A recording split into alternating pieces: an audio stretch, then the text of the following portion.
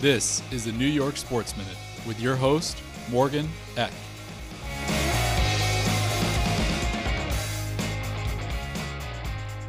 All right, what's up, everyone? Welcome to the New York Sports Minute podcast. It is Friday, January 13th, and man, I am excited for this weekend. I don't know about you guys, but this week just feels longer than most.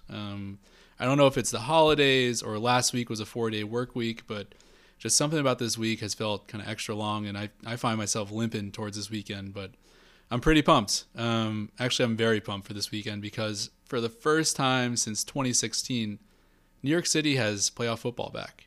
You know, we have the Giants playing the Vikings in the first round of the NFL playoffs on Sunday, and I am very excited to see what the Giants can do up in Minnesota. So with that, this is the first episode of the Sports Minute. We have a jam-packed podcast. First, what I'm going to do is walk you through who I am and why I'm doing this podcast. Second, we'll go through the Giants. I'll give my take, my perspective, and I'll even answer a few of the voicemails that a few listeners have left asking about the Giants. I'll then transition to the other big piece of news in New York City, which is the Mets and Carlos Correa. The deal is off. Steve Cohen walks away from the table from Carlos Correa, and I'll talk about what that really means for the Mets moving forward. And then I'll end with a couple more New York City voicemails that you guys left and give my final thoughts heading into the weekend. So with that, let's jump right in. Hey, taxi. So first, I want to just address who I am and why I'm building this podcast. So at a high level, I'm a New Yorker. I live in the Upper West Side. I work a classic corporate job. I live on the 2-3, going to work and coming home every single day. And I really deal with the same adversities that every New Yorker deals with, which is paying $16 for cocktails or avoiding and hurdling the crazy homeless people in Penn Station every morning. And I get what it means to be a New Yorker. I get all the emotions that goes into living into the city. And beyond that, I'm a diehard New York sports fan, and I have been really since I was a kid. The best way for me to describe how big of a fan I am is, the best moment of my childhood was in 2006 when the Mets were playing the Cardinals in the NLCS, and Endy Chavez made arguably the best catch in baseball history, jumping over the Shea Stadium wall, robbing a home run from Scott Rowland, and seemingly saving the game for the Mets. Then I think about one of the worst moments of my childhood was just 20 minutes later when the Mets lost that game to the Cardinals, and it was mainly due to Adam Wainwright striking out Carlos Beltran with 2 outs in the bottom of the 9th. So, New York sports have always been in my blood, and not only do I understand what it means to be a New Yorker, but I understand what it means to be a diehard New York sports fan. And, the reason I'm building this show is, like many of you, I loved listening to sports talk radio, and I still do. WFAN was really kind of the soundtrack to my childhood, and listening to personalities like Boomer Esiason, Craig Carton, Evan Roberts, Joe Beningo. But what I found as I got older was life just got too busy for me to tune in. Between work and everything else that goes on in life, I just found it really hard for me to tune in for a few hours listening to live radio. And so I switched to podcasts, which is seemingly what everyone's done. And while there are some good podcasts out there, I find that there isn't really a classic New York sports podcast. I find a lot of the content is really for one team, and it's way too technical, it's way too seasonal, and there isn't that one place for me to go to find my New York sports content. And so that's really what this show is going to be all about. The New York Sports Minute is bringing classic New York sports radio to the podcast world. And so what I'm going to be doing every Friday is releasing one episode, talking through the main topics, games, drama of New York sports. I'll be giving my take and my perspective on everything, but I'll also be including voicemails that you guys can drop every week by clicking on that link in my Spotify page there. And then eventually we'll start bringing in interviews of players and coaches and media and anyone else that wants to give a perspective on New York sports. And so that's who I am and why I'm starting the show. And I'm really excited to be dropping my first episode today because it feels like the game on Sunday is one of the biggest games New York City has seen in a long time, with the Giants taking on the Vikings on Sunday at 4:30 in the NFL playoffs. And so that's where I want to start today. I'll then transition into some other topics as well, but I really want to spend the bulk of today talking about why I'm so excited about this game on Sunday. Blue 22 pack.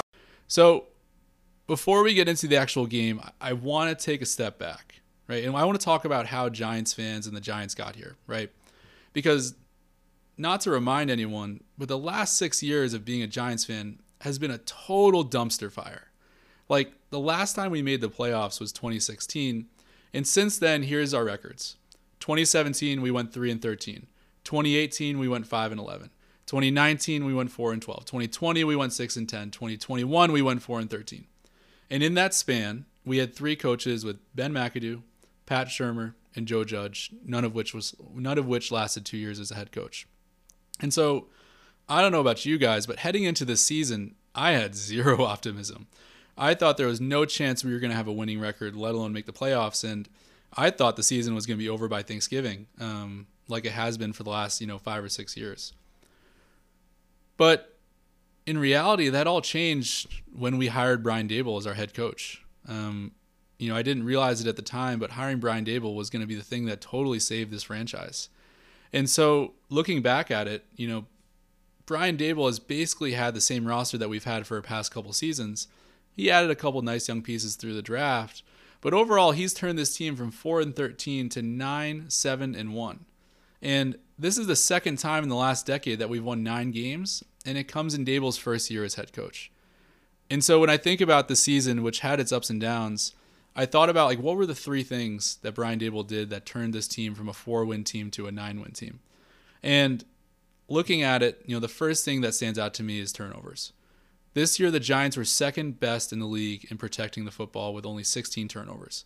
Last year, we were dead last with 30. Last year, we were the worst team at protecting the football, whereas this year, we are now second best. That isn't talent. That is all coaching and all of Brian Daboll and what his staff were able to do with this roster. The second thing that I thought about was what else did we do differently is we got back to Giants football and we started running the damn ball. This year, the Giants were 4th in the league with rushing yards with 2,519. 1,300 of those came from Saquon Barkley, who had a career year, and 700 of those came from Daniel Jones with a career high. Last year, we were 24th in the league with nearly 1,000 yards rushing less. And the third thing to me that stands out to why this year was so different is really defensive consistency. Now, you can look at a lot of different things and point to a better defense, but to me, the stat that I looked at that kind of illuminates why the season was different was the Giants' ability to get off the field on third down. This year, the Giants were 5th in the league at getting off the field on third down, meaning the opponents only were able to convert their third down 35% of the time. Last year, we were 17th. And so, really, those are the 3 things. We started protecting the football, we started running the ball, and we were able to get off the field on third down. And those were the things that kind of converted us from a 4-win team to a 9-win team. And as a Giants fan, you should be really excited because a lot of those things have nothing to do with talent. It has a lot more to do with coaching and discipline. So what can we then expect playing against the Vikings on Sunday at 4:30?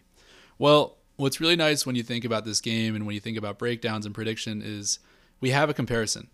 We played the Vikings just 3 weeks ago on Christmas Eve in Minnesota. And in that game, we lost 27-24. As you guys can remember, it was a great back and forth game. Saquon Barkley had that touchdown late, and then the 2-point conversion to Daniel Bellinger tied the game. The Vikings got the ball with about a minute left. It looked like we were going to force overtime, but then Justin Jefferson made a huge play, and then their kicker, Greg Joseph, hit a franchise record 61-yard field goal as time expired to win the game. So what? Whatever. We lost on the road on Christmas Eve on a record field goal attempt. It happens. And so that's why, one, I have a lot of optimism going into this week because we know we can go into Minnesota and put up a dogfight. Some of the things that stood out to me in that game was Daniel Jones balled out. He threw for 334 yards and a touchdown. He had a bad pick, but overall, Daniel Jones basically had his way against that Viking secondary. The things that stood out to me on the other side were we weren't able to stop the air attack at all. Cousins had 300 yards and 3 scores. 133 of those yards went to Justin Jefferson with a touchdown. And we were also missing 2 key defensive players, with our number 1 cornerback, Adoree Jackson, not playing with a knee injury, and our starting safety, Xavier McKinney, who hurt his dang hand in an ATV accident in Mexico just a few weeks earlier. And I'm pretty glad that I didn't have a podcast back then because I was losing my mind when I saw the news that our all-pro safety was out because of a ATV incident. But that's neither here nor there. But losing those 2 guys had a massive impact on that game, right? And so I think this game is going to be super tight. I think it's going to be back and forth again. But to me, it ultimately comes down to a couple things. First, in the same way we got here, we have to win the turnover battle. Back on Christmas Eve, we had 2 turnovers. We had the Bellinger fumble. We had the Daniel Jones interception. And the Vikings had 0. This team is not capable of winning games when it loses turnover battles 2-0. And so we are going to have to protect the football. That not only means Daniel Jones, but it also means all of our playmakers cannot put the ball on the ground. So that's number 1. Number 2 is Adoree Jackson and McKinney, assuming they're both healthy, looks like they will be, have to find a way to slow down Justin Jefferson. Now, I'm not saying they have to shut out JJ. I think that's nearly impossible, and no one has really done that all year. But we have to find a way for him to have less than 100 yards. The Vikings are a 500 team when he has less than 100 yards, and in fact, every single game they lost but once this year was because Jefferson had less than the century mark. And so Adoree Jackson, McKinney, Wink Martindale have to figure out a plan to just basically make Kirk Cousins throw to anyone but Justin Jefferson. And then the third piece, and by far and away, to me, the biggest X factor, is our ability to get after Kirk Cousins. The Vikings have given up the 8th most sacks this year with 47. Our pass rush has been coming on very strong with guys like Kayvon Thibodeau, second-year player Azeez Ojulari. We have a lot of good pass rushers right now who are able to get after the quarterback. And I think against the Vikings' weak offensive line, against an offensive line that is missing their starting and backup center, against an offensive line that is missing their right tackle, the game is going to be won based on if we can put on pressure on Kirk Cousins. And so with that, I do think the Giants win this game. In fact, I'm pretty confident they win this game. I think the Giants are going to win by a touchdown. Give me 27-20 with a really good game from Daniel Jones. But that's my take. That's my perspective. Let's now get into the voicemails and see what you guys have to say about the game and what some of your questions are. Hey, Morgan. This is the Bob Man calling in from sunny Palm Beach, Florida, with one question for you regarding the playoff-bound New York Giants. Can Kenny Golladay be the X factor we're just so desperately needing on offense to propel us towards the Super Bowl win? All right. Thanks, Bob. Appreciate you calling in, man. Do I think Kenny Golladay has a role in this playoff game? How do I say this delicately? Absolutely not. Listen, I think Kenny's probably a good dude. I think overall he's handled the situation in New York pretty well. This has not gone the way he wanted to. But Kenny Golladay hasn't gotten separation since like 2018. I mean, even on his touchdown on the Eagles, which was a beautiful catch, he had 0 separation on the corner. He was draped all over him and he made just an awesome catch. But I just have yet to see Kenny Golladay get 1 inch of separation since he's been here. And I just don't see Brian Daboll not giving him any playing time all year to then give him a ton of playing time against the Vikings. Now, listen, if he goes out and catches 2 touchdowns for 100 yards, I'll be the first one to start clapping for him because I think he's a good dude. I'm sure he is a good dude. But I just don't see how a guy who's had a really ineffective couple years here is all of a sudden going to be a starting wide receiver against the Vikings when other guys like Isaiah Hodgins have been playing a lot better. Thanks for the call, though, Bob. Let's go to the next question. Let's go to Ryan. What do you got for me, Ryan? Hey, Morgan. It's Ryan from Kinnelon, New Jersey. Congratulations on the new show. And I want to take this time to share some thoughts on Brian Daboll. I mean, overall, I think what he's done this season has been absolutely remarkable. Looking at where we were this time last year under Joe Judge, a roster comprised of mostly players who are miserable, running QB sneaks on third down. The turnaround has been absolutely amazing, and I think Daboll should be the favorite for Coach of the Year. He's got Daniel Jones playing the best football of his career with a wide receiving core that is probably bottom 5 in the league in terms of talent on paper. The guys really seem to want to be here and want to play for him. It just seems fun to play for the Giants again, and I don't think it's been a long time since we could say that.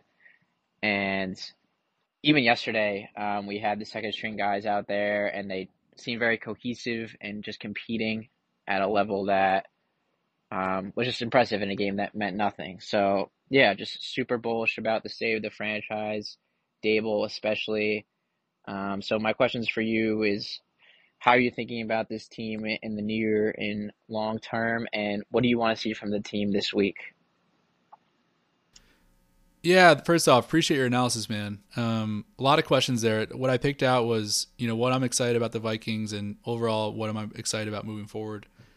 Kind of the same thing. I'm most excited about what this pass rush can do. I'm really excited about what Thibodeau, Dexter Lawrence, and Ojulari can do. Like I said, Garrett Bradbury is the Vikings starting center. He's out for this game. He got in a car accident, which he is all right from, but he got in a car accident a couple weeks ago, and he has an injury that it looks like he's probably not going to return this week. His backup, Austin Schlottman, got injured 2 weeks ago against the Packers, leaving their third string center, Chris Reed, to get the start, and he's going to have to go against the best nose tackle in the NFL, voted by his players, Dexter Lawrence. And also their right tackle, Brian O'Neill's out. And so I'm just really excited about what Ojulari, Thibodeau, Dexter Lawrence, Leonard Williams, what all these defensive line playmakers are going to do against this offensive line. Like, to me, it feels like those guys could have a game similar to what we saw in previous playoff runs in 2007, 2011, with guys like, Jason Pierre-Paul, Justin Tuck, OCU Umenyiora, Michael Strahan even. I think, if we can generate a pass rush like we have in the past, we can beat anyone. And I think that could happen on the Vikings. Similarly, what am I so excited about in the future and what do we need in the future? I think we just need more playmakers. I think we need to stop talking about Daniel Jones and we need to find more guys who can just make plays. Like we saw with Kayvon Thibodeau. The dude makes plays on his own. Like, he won the game against Baltimore by causing that strip sack on Lamar Jackson. He basically won the game on his own against the Commanders by that strip sack, recovery, and touchdown against Taylor Heineke. So we just need more guys like that, and I think Joe Shane and Brian Dable are going to find him. But thanks for the call, Ryan. Let's go to Jack. Let's see what you got, Jack. Hey, this is Jack from Bergen County. First time, long time, huge fan of the show. My question for you today is about the Giants, specifically about the quarterback position. Daniel Jones took a step this year, cut down the mistakes. He has a playoff football team on his hands. But I would love to know, looking to next year, what's your opinion on what the Giants should do at quarterback? Should they sign Jones to a 2-year deal, probably team friendly, or would you have them go into free agency, look for a Lamar or a Jimmy G type? Or, probably way more hypothetical, do they try to get one of these 3 quarterbacks in this draft by moving up, through trading picks? Bryce Young's probably out of the picture, but, if Will Levis or CJ Stroud start to fall, could you see that as an option? Or, do you go with the Daniel Jones 2-year deal, and you draft best available this class, best available in free agency, and then try to plug and play a quarterback down the road, like maybe Caleb Williams gets hurt next year and falls in the draft. Love to get your thoughts. Thanks. Am I taking Daniel Jones as a quarterback next year? Now, I know this question isn't about the Vikings, but I do want to just address it because you can't really start a New York sports podcast without talking about the quarterback, I guess. But absolutely, I'm taking Daniel Jones next year. I don't even think this is a question. Now, if you'd asked me back in August, I would have said wait till January. But now I'm here in January. The dude won 9 games. He played fantastic football this year. In fact, Daniel Jones only had 5 interceptions this year, which is the least amount of any quarterback who's played 16 plus games. The dude was the best quarterback in the league at protecting the football. And that was a total change from what we saw from him as his rookie and his second year. The other thing I love about Daniel Jones that I think we have to continue to lean in on is, he was top 5 in the league in quarterback rushing yards with 700 plus yards. The only other guys to eclipse 700 rushing yards this year were Josh Allen, Jalen Hurts, Lamar Jackson, and Justin Fields. That's 2 MVP candidates, a previous MVP, and probably a future MVP. I just think the way Daniel Jones has handled the adversity of this city, the way he's handled the adversity of multiple head coaches, multiple different offenses, a lot of losing seasons, the way he's shown his leadership qualities and played phenomenal football this year, I think you have no question but to bring him back. I saw Boomer Esiason on The Fan on Monday actually made a comment that the Giants and Jones are close to an extension, and I'm hoping they announce that as soon as possible. My guess is he signs a 4-year deal. My guess it's in the Tannehill to Goff money, which would be like 4-year, 120 to 130 million. My guess is both he and the Giants probably want a lot of that guaranteed money up front in the first couple of years, so either the Giants can cut him loose after those couple of years, but it also makes sense for Jones. Like, he's still going to be young after that 4-year deal, and will have the opportunity to sign an even bigger contract. So My guess is they sign him to a 4-year deal, and I really hope they do because he's just been awesome this year and really awesome the last couple of years handling everything that is New York. But thanks for the question, Jack. Let's go to Todd in Jersey. What's up, Todd? Hi, I wanted to know if you think the Giants should keep Saquon Barkley and Daniel Jones, or if you think they should move on from them. Let me know your thoughts on what you want them to do for next year. Yeah, I already addressed the Jones thing. I appreciate the call, Todd. I do want to touch on Saquon. I think Saquon's been one of the best New York athletes I've seen in a long time in the sense of handling the pressure, handling the media, being accountable, but also playing at a super high level. He's been an awesome New York City athlete. The challenge with Barkley is this is his 5th season with the Giants. He's already undergone massive knee surgery back in 2020. This year he had a career high in touches with 295, albeit he did have 1,300 yards and 10 touchdowns. I mean, he's an awesome running back. I love Saquon Barkley. I think he's probably the unanimous everyone's favorite player on the team, and I love the guy, and I would love to see him come back. I just think if you're paying Daniel Jones, there's no way you can also give Saquon Barkley a 4-year deal. And when I look at what other players have gotten, Christian McCaffrey, 4 years, $64 million deal. Alvin Kamara, 5 years, $75 million deal. Zeke Elliott, 6-year, $90 million deal. $90 million deal. Like, I just don't know if Joe Shane is going to give out 2 4-year contracts to both Jones and Barkley. And so my guess is he locks up Jones to a 4-year deal. And then my guess is he gives out the franchise tag, Todd, to Saquon Barkley, because the franchise tag for running back is not bad. It's projected to be $10 million next year. And then I think at that point you had 6 great years of Saquon. Listen, if he's willing to come back on a team-friendly deal, great. But if not, I think you have to wish him all the best. But you never know. I mean, they might go the other way around. They might bring Saquon back, but my guess is they probably tag him and give Daniel Jones the extension. But thanks for the call, Todd. Let's take one more. Let's go to Big Beast. Hey, what's up, Morgan? This is Big Beast calling in from Hartford County. I got a question for you. People are getting thirsty in New York. Which New York-based team do you think is in the biggest need of a championship title?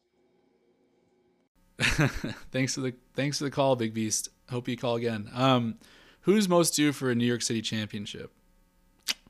Man, this is tough. I think any fan base would say it's them because we haven't had a title here in a while. When I think about the teams who are probably most due for a title here, there are 2 that really stand out to me. The first is obviously the Knicks. The Knicks haven't won since 1973, and believe it or not, I think are the most popular team in the city. The challenge with the Knicks, though, is they're just not close to a title. I love Jalen Brunson, and we're going to talk a lot about what Brunson, Barrett, and Randall are doing in future episodes, but as starving as that franchise is, I think they're just kind of stuck in misery right now until we figure things out. And so the team that I think is most due for a championship, a team that I think is probably also closest to a championship, a team that I think would reinvigorate the city in a different way, to me is the New York Mets. The Mets haven't won since 1986. In that time, they've been to 2 World Series, both in 2000 and 2015. And in reality, like, the team hasn't been good outside of those couple years. Last year they had a good year, but they were bounced early by the Padres. And with Cohen buying them, with him bringing in stars like Verlander, like Scherzer, like Lindor, like Alonso, I just think there's so much pressure on this team, and I think the fan base in the city would just explode when they finally break through because there's just been such a negative connotation about them for so long. So I think it's the Mets. I think the Mets do actually find a championship in the next couple of years here. But the Mets are in the news right now for not winning games. For those who didn't see, the Mets are in the news right now because they originally signed all-star third baseman Carlos Correa to a 12-year, $315 million contract back in December. Kind of came out of nowhere. It brought the Mets payroll to just uncharted territories. But the deal never got finalized. And all of a sudden, 2 weeks went by and there wasn't a final, analysis of the deal. And all of a sudden it comes out on Christmas Eve that the Mets were concerned about the physical of Carlos Correa. And in fact, that was actually the reasons the San Francisco Giants had walked away from Correa just a couple weeks earlier because they were concerned about his physical. And it came out that Cohen and the team doctors were not excited about what they were seeing with Carlos Correa. For those who weren't following the story, basically Carlos Correa had a metal plate in his right leg, and that was starting to cause him a little bit of issue. And team doctors were worried about not necessarily getting hurt next year or the year after, but they were concerned about giving him a 13-year deal. And so the Mets ultimately walked away from this deal. The Mets offered him, I think it was like 6 years, $150 million or something, and the Twins offered him 6 years, $200 million, and so he went back with the Twins. Listen, am I bummed that Carlos Correa isn't a Met? Absolutely, I'm bummed. I thought he was going to be the piece that got this team over the top. I thought him, along with his Puerto Rican countryman, Francisco Lindor, were going to be the best left side of the infield in the league. I thought him playing behind Lindor and Alonso and McNeil in the batting lineup would have just given us an insanely potent offense. I thought he was the perfect fit. But listen, at the end of the day, Steve Cohen made a profit of, I think it was $1.3 billion. It was $1.7 billion in his financial endeavors last year alone. $1.7 billion in 2022. He did that not because of giving out foolish contracts, both in his work and in the Mets. He did that because he knew when to take risks and when not to. And what I like about Cohen is he's going to spend a lot of money, but he's not going to do so in a reckless way. And so obviously the doctors that he pays a ton of money flag something to Steve Cohen to say, hey, this guy is not healthy. And I, as a fan, I would much rather my team do the right thing and not have the contract for 13 years than all of a sudden in 2 years from now it comes out that Carlos Correa is constantly hurt, he stops playing, and we have a contract that's an albatross and he still has like 8 years left and he's not going to play. And so, yeah, it sucks. I really want Correa on this team. But, I'm happy that the Mets walked away. And ultimately, I mean, like when you think about these things, one, we know that Cohen is going to spend money. Like Correa obviously was the prize jewel here, and there aren't any other free agents out there that he can go sign. But this is just showing to us that he's committed to this team, and I'm sure they're looking into the trade market right now thinking, who are the players that we can bring on and we'll absorb their contract? Or I'm sure he's thinking about next year being like, who are the free agents available for us? I'm looking at it, I'm seeing guys like Manny Machado or Shohei Ohtani. And then the other element about this deal is Correa took a 6-year, $200 million deal for an all-star third baseman, one of the top infielders in the league. For him to take a 6-year, $200 million deal and no one else to try to get him, the Dodgers didn't try, the Red Sox didn't try, the Yankees didn't try, the Astros didn't try to bring him back. The fact that the Twins were the only team to give him that deal tells me there is something very wrong with that dude's leg.